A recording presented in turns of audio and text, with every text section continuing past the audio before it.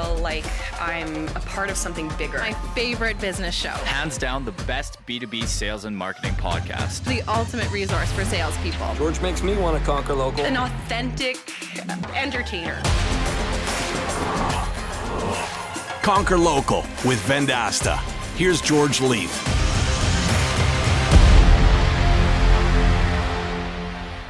Today on the Conquer Local podcast, we got a special treat for you. I've been teasing this over the last few months. Mark Roberge will be joining us today. Mark's the former CRO of HubSpot for 9 years from their infancy. And, listen, this guy is a revenue juggernaut, and we are excited to have him on the podcast. He's also the senior lecturer at Harvard. You probably have saw him on YouTube or read his book. And I also found out he's on the board of over 20 different companies as he's now leading an investment fund. We're so ecstatic to have Mark joining us. He's going to be digging deeper into his book on the sales acceleration formulas, and we're going to go through those 4 formulas that he mentions in the book in detail. I want to be honest with you. Producer Colleen and I decided we wanted Mark on the podcast, and what I did was I just reached out to him on LinkedIn. So if you're ever questioning the power of LinkedIn and making a connection, he got right back to me and said, I'd love to be on the podcast. Now, unfortunately, because my travel schedule is unbelievable, something that I really need to fix in my New Year's resolutions next year, we had to record the call with Mark on the road. He's super busy as well. So my apologies if the sound levels aren't quite as magnificent as when we record with Mr. T-Bone in the Sound Lounge, but we wanted to make sure that we got Mark Roberge on the show. We'll reach out to him and get him back in the future as well. Mr. Mark Roberge, coming up next on the Conquer Local podcast.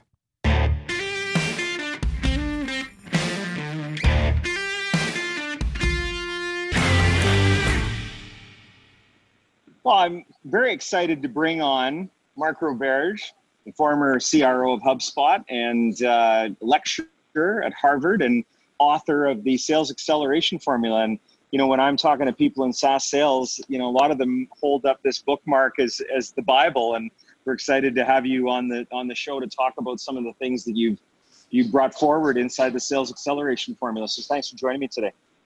Yeah, thank you for those kind words, George. Great to be here. So your path into sales when you arrived at HubSpot, and HubSpot's success has been well documented. I noticed when I was reading through the book, you didn't have experience in sales when you arrived at HubSpot. Yeah, that's right. I was an engineer by training, started my career coding, studied at MIT. So, the first decade of my career was littered with a very quant, process-oriented viewpoint. And then, through the entrepreneur ecosystem, found myself in sales. It's interesting, I started in sales 30 years ago, a career salesperson, and I say a lot when I'm working with sales teams that you have to take a more metrics-driven approach. I find myself sometimes almost more of a chemist than I am as a sales leader, and it's interesting when I look at these formulas that you've developed. We've got the sales hiring formula, the sales training formula, the sales management formula, and the demand gen formula. Bringing that experience as an engineer and the data-driven approach is really to the root of these. Can we talk a little bit about each one of these? And I'd like to start with the sales hiring formula, because I was really interested in the way that you studied the data and you really looked at what makes up an ideal salesperson in the book. Yeah, absolutely. And just to take a step back, I was a bit lucky to have stumbled into sales at the time I did. And you George, you've had a long career here. You can appreciate both sides of the turning point that's happened in sort of the last decade or even more due to the rise of the internet, cloud, inside sales. Prior to that, all these sales teams were outside of the field. CRM adoption was abysmal, and the access to any sort of sales data was next to none. And then as the internet became, more adopted, we moved on to cloud computing and cloud software, to SaaS, and we started moving a lot of these teams inside. These teams were just dependent on the CRM to run their day. And all of a sudden we shifted from a world where we had no data to a world where we had so much data we didn't know what to do with it. And now, the big thing is we're over data analyzing our businesses. So it's interesting, these shifts, but at the time when I entered in 06, I didn't know this, but the world of sales and sales leadership was ripe for a new viewpoint that was very data-driven. And so, yeah, the machine that I set out to build was hire the same successful salesperson, train him in the same against the same process, coach him in a predictable way against that process, and feed him with the same quantity and quality of demand. And that's the machine that I envisioned and tried to make a foundation for each one of those components of the machine in a very quantitative manner. And so, starting with the hiring, there is a lot of I just know a good salesperson when I see one out there, and there's a lot of research that says we suck at hiring. I mean, the average turnover in sales annually is 40%. Research shows that the interview in any sort of function has very little impact. And yet this is a huge turning point for an organization. I mean, if you go out and hire 40 reps in a year and get it right half the time versus 90% of the time, that's the difference between a unicorn and bankruptcy, right? So it's just like that one thing is so critical. So I just took a step back, and as I looked across various organizations, I realized that there was no universal answer to a great salesperson. I mean, there are salespeople that sell custom suits. There are salespeople that sell jets. The ideal salesperson for those two contexts is very different. And then all these nuances in between.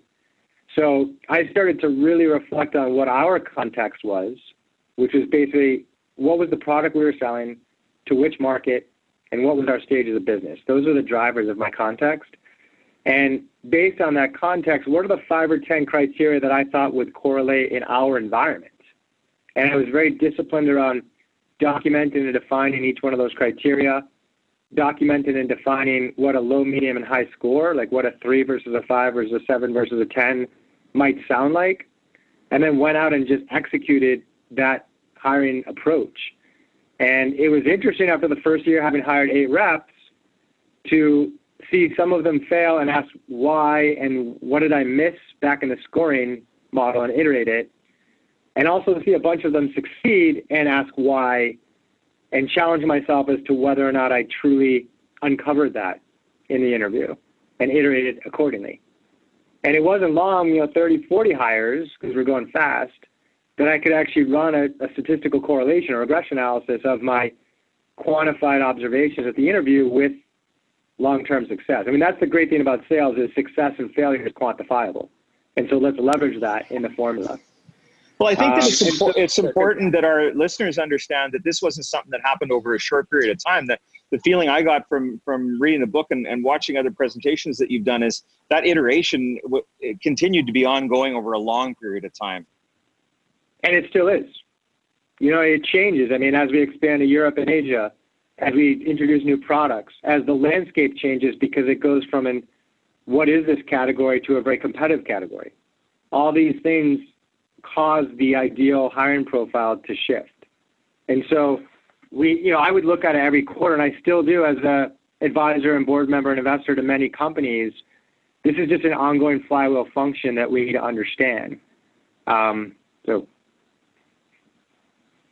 Well, there's so much talk in SaaS around, culture and having the right culture. It was interesting when I was reading the book that you talked about that culture fit and finding, not just great salespeople, but great salespeople that would fit inside the culture you were building. Yeah. So culture, I still scratch my head on culture. It's a big opportunity and dangerous at the same time. Because I think sometimes we interpret culture like, will this person fit in? Will I grab a beer with them? And that causes us to create some of the diversity issues we have across different industries, especially tech, because we tend to hire people that are like us. And it also causes us to hire friendly, charismatic people as opposed to people who actually would really be good at the task at hand. So for me, culture meant we were doing something pretty new at the time. Inside sales was still relatively new. The concept of marketing generating lead was very new. The discipline process that we were taking people through is pretty new. And so instead of going out and finding people that have been there, done that, and just put them in the funnel, which actually didn't exist, I wanted a culture of highly coachable people and a culture of coaching excellence. So if I could prove a process that will work against our lead flow, if I can enable a frontline management team to be exceptional coaches, and if I can hire coachable people, that again is a mini machine that works beautifully. So that was a big part of the culture that is, separate from, will I grab a beer with this person and what we're trying to buy. Well, and I appreciate you taking my lead on that, because I think it leads into the fact that you're hiring is the first step, and you have these things that you're looking for, and you iterated and you found out, and now we move into the training portion and getting them up to speed, and then the coaching portion of it. So let's talk about those two formulas. Yeah, so with training, when I went out and just, asked 25 VPs of sales about their training program, at the beginning of HubSpot, most of what I found was what I call the ride along. Most of them said, yeah, new person, hey, Bob, welcome to the company. You remember Susan from the interview process, she's our best rep. Your training is going to be ride with her for 60 days or sit next to her for 60 days. And that just rubbed me the wrong way, because as I continued to grow the team and looked at my reps, some of the best reps, they all have kind of unique superpowers. I mean, you hire them around certain elements, but there are some who are just amazing at activity, mediocre at the demo, and some are amazing at rapport building and mediocre at the discovery call. But if they lean into their strengths, they find a way to win.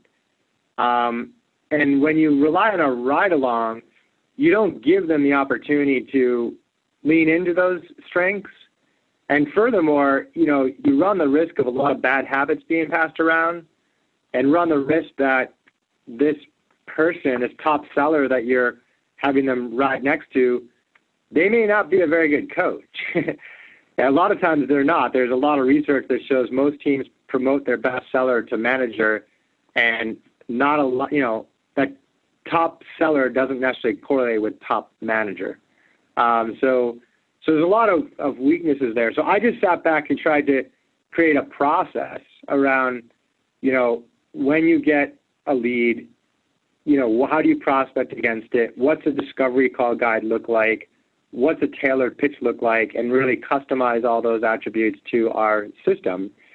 And most importantly, one thing that we leaned into heavily was most of the training was about the buyer and not the product.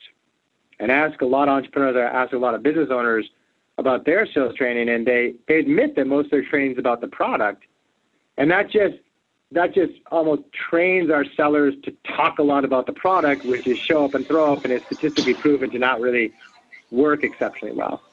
And so if you sit back and ask how much of our training is about our buyer and get our seller to appreciate our buyer's job, that's when lots of light bulbs go off. So we had all of our sellers create a blog, social media presence, landing pages, lead nurturing campaigns, email campaigns, set up a CRM system, rank in Google, using our product just like our buyers will, so they could experience everything and all the worries and all the tactics that our buyer would have to go through as they bought the product. Yeah, I like to say, fall in love with your customers' problems and not in love with your product. Really understand, exactly. Where the customer's coming from. So, it's interesting that, the ride along and the, four-legged call, I've done lots of them over the years. And the listeners to this podcast are all about selling in local markets where, we are, we believe in local economies. I think that it's the lifeblood of the economies of entire countries if you've got a really good, strong local business ecosystem. So what I like about some of these things you're talking about is the formulas. You talk a lot about inside sales, but these formulas work even if you're face-to-face with the customer as well. Now, what about when it comes to the coachability of these salespeople and the type of person that you put into that coaching role? I'd love to get some of your insights on that. Yeah, so well said about the applicability. This is not unique to inside.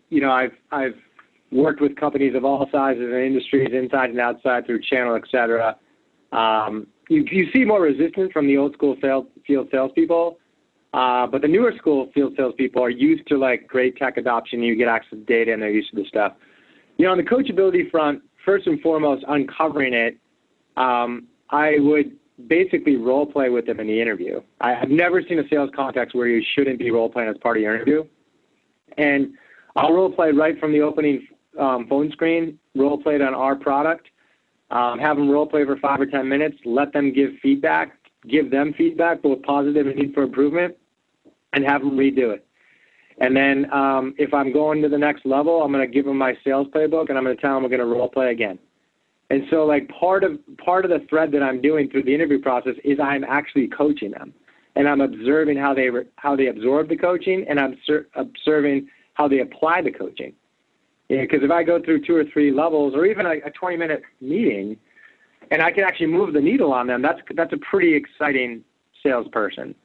And then now I've got to enable my managers and force them to do the coaching. And so what I would do is on the first day of every month, I would meet with my managers and go through each rep and have my manager tell me, what's the skill you're coaching them on? How are you going to do it? And how are you going to measure success of your coaching? And, those diagnoses was deeply embedded in the funnel shape of each rep. Are they struggling on the connect or opportunity or close rate? And I can compare it to everybody else to know where deficiencies exist and root the diagnosis in that analysis. Break down the revenue motion and say, here's where I believe this rep is getting caught up, and here's the coaching plan that I'm going to put in place. I think that's what I hear you saying. Exactly. I mean, if you don't have the data, most managers will say they just need to make more calls, or they just need to hold more meetings. But that's not usually or always the case. And we can, if we start measuring even across 4 or 5 stages, from outreach to connect to first meeting to opportunity to pipeline to close, whatever your stages might be, we measure them every month, every quarter. We see 6-month trends on a given rep, and we also see comparative trends rep to rep. You start to really get a sense of what kind of conversion rates are achievable and where certain reps are falling off. And that quickly leads to a diagnosis in a particular coaching approach. Now, obviously, I'm going to coach a rep very differently if their pipeline to close rate is well below the benchmark versus a rep who has a lot of first meetings, but they don't go anywhere. Those are very different coaching outcomes. So out of the gate, we've got this very structured hiring process where we're trying to find the right people. I like to say long to hire, long to fire. If you do a good job on the front end of finding the right people, you're not having uncomfortable conversations in a short period of time. We then put in place a very structured training plan that isn't just the ride along or that go sit over there and absorb from the top rep, because we all know that sucks. And then we get into the coaching, which is an ongoing piece. And now we get down to the age-old battle of the marketing and sales battle. And you've talked about having that, getting them great leads, because the reps need leads. So we talk a little bit about that formula that you came up with. Yeah, I mean, so that's another place that's disrupted quite a bit. When you go back in your career 30 years, I imagine most of marketing was just like putting up billboards and running trade show booths. There wasn't a lot of accountability on getting you to your number. And that's just changed so much. I mean, we're bombarded with all the research that shows that by the time a buyer speaks to a seller, they're 60% of the way through their process, whatever. I mean, bottom line is most buying journeys today start in a domain that's owned by marketing, like the website or email or social, and they progress to a domain that's owned by sales. And that's very different than what it used to be. And we don't appreciate as much. And so stringing these two organizations together, tying them at the hip is really critical. And unfortunately, historically, these organizations hate each other. Like marketing thinks that salespeople are overpaid, spoiled brats, and salespeople think that marketers do arts and crafts all day. And most organizations are still running that way, and it's a huge competitive threat. Mark, can I ask one question on that? Because I've heard you say that quote before. And you said something there that I think I don't want our listeners to, want to go jump off a building or something when they go, well, our marketing department isn't working that way. You said something very poignant there that most organizations still don't get it. Is that, did I hear you correctly? Totally. Yeah, and most organizations see marketing as, it's hard to measure the ROI in what they do. Versus like high performance organizations, have really quantified the output of marketing almost down to like a revenue figure. Now, attribution can be difficult depending on certain contexts, but it needs to be attempted to start to understand these things. So that's essentially what we got to, George, was applying the SLA framework, service level agreement, which was often used in sort of uptime and servers, et cetera, to a sales and marketing arrangement where marketing signs up to, if you're going to give me $1 million a year or $250,000 a quarter, this is how many qualified leads will come from that, and this is the contribution to the pipeline that would come from that. And sales has to follow up with them in a professional manner. The research shows that if a good lead flows through the site, if you follow up with that within 5 minutes, you're 100 times more likely to connect and succeed with that lead than if you wait a day, and 10 times more if you even wait an hour or two. I rarely find teams with that level of discipline, right? So this is a bi-directional change that both organizations are accountable to, is you're giving capital to marketing who's signing up to essentially, a revenue contribution goal. And marketing and sales, when that happens, is going to call those leads quickly, call those leads professionally, and call those leads deeply in terms of how often they're going to follow up with them before they give up. Yeah, we hear the statement, burning leads and boiling the ocean, and there's a whole bunch of different phrases that have been used. But, sales job is we gave you a great lead, now do your sales stuff and continue to contact that lead and discover if there's really going to be a fit. I saw a stat the other day that says 50% of all leads passed from marketing to sales are never contacted. It just blew me away when salespeople are saying, hey, give me some leads. Yeah, well, that's part of the SLA is let's sit down, sales and marketing, usually at the leadership level, and maybe product and CEOs involved too. What is a good lead? Like what vertical, what size, what geographic location, what role to some degree counts?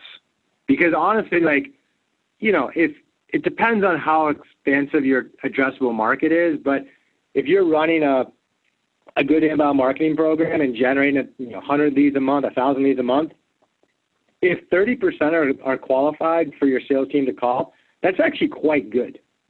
You know what I mean? Like when you go out and write, this is where things are flipped. Like when you go out and buy a list of, IT departments, or in your case, your customer's case, like you buy a list of like small businesses in the Chicago area that have between 100 and 1,000 employees, and you want the presidents. Like everyone on that list is qualified, right? It's just very few are actually interested in what you're talking about. Versus if you get 1,000 people to download an ebook about the pain that your business solves, only 10% might be in your addressable market, but all of them have something going on that made them interested. So you do have to filter up top, but you only hold the sales team accountable to call them the ones that are good. So we've got those 4 different formulas that Mark covers in his book. And I had one last item because I know we're on the clock here, and I really appreciate making some time to join us. But I wanted to ask this one question. I saw this great YouTube video of you talking about, if you're trying to figure out where the funnel might be broken, why don't you start with, service and customer success and ask those customers where the challenges are. Could you expand on that a little bit? Because when I first saw that, I was actually working with a sales organization, and I took that approach. I didn't go to the sales floor. I went to the service floor and started there, and I was like, holy, here's the problem. Yeah. Yeah, I mean, that's been a lot of my work recently, has been as we've moved to cloud and we've moved to a world where every customer has a big megaphone called social media. Customer success has become a lot more important. And we've moved away from these shelfware days of like jamming bad software into customers' accounts, deploying on servers, and they're stuck with you. They can onboard quickly, they can offboard quickly. And so there's been a rise in concern around the leaky bucket of like churn and retention. And what's been surprising is what you saw there, George, is most people's instincts when they have churn issues is to go look at the product or the onboarding process. However, I find that most issues are rooted in sales.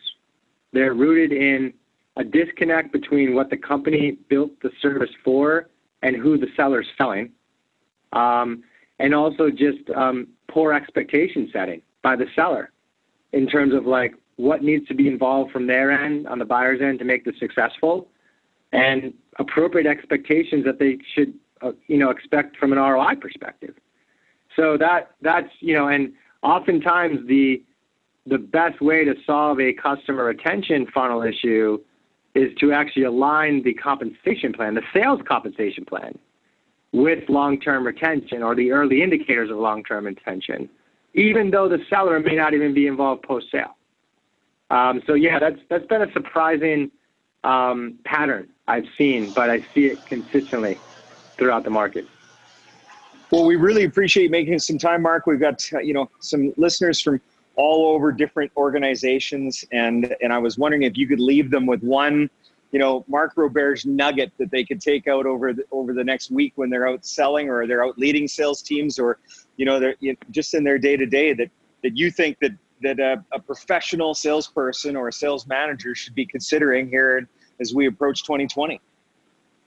Yeah, I mean, just keep in mind, selling is about buying, right? So we're littered with inappropriate cuts and pastes of looking at one success story and copying their comp plan and how they sell and their org structure and put it into our business. And all the decisions need to start with your buyer and how they think about the problems they have and how they want to solve those problems, and designing the go-to-market, whether you're a frontline seller thinking about the next meeting or whether you're a CRO making all these org structure or compensation decisions. Selling's about buying. You've got to root it all in the buyer journey. Mr. Mark Roberge joining us on the Conquer Local podcast this week. Mark, thanks very much for your time. I'll let you get back to it in Cambridge, Massachusetts, actually one of my favorite cities on the planet. So thanks again for joining us. Yeah, you bet, George. Thank you.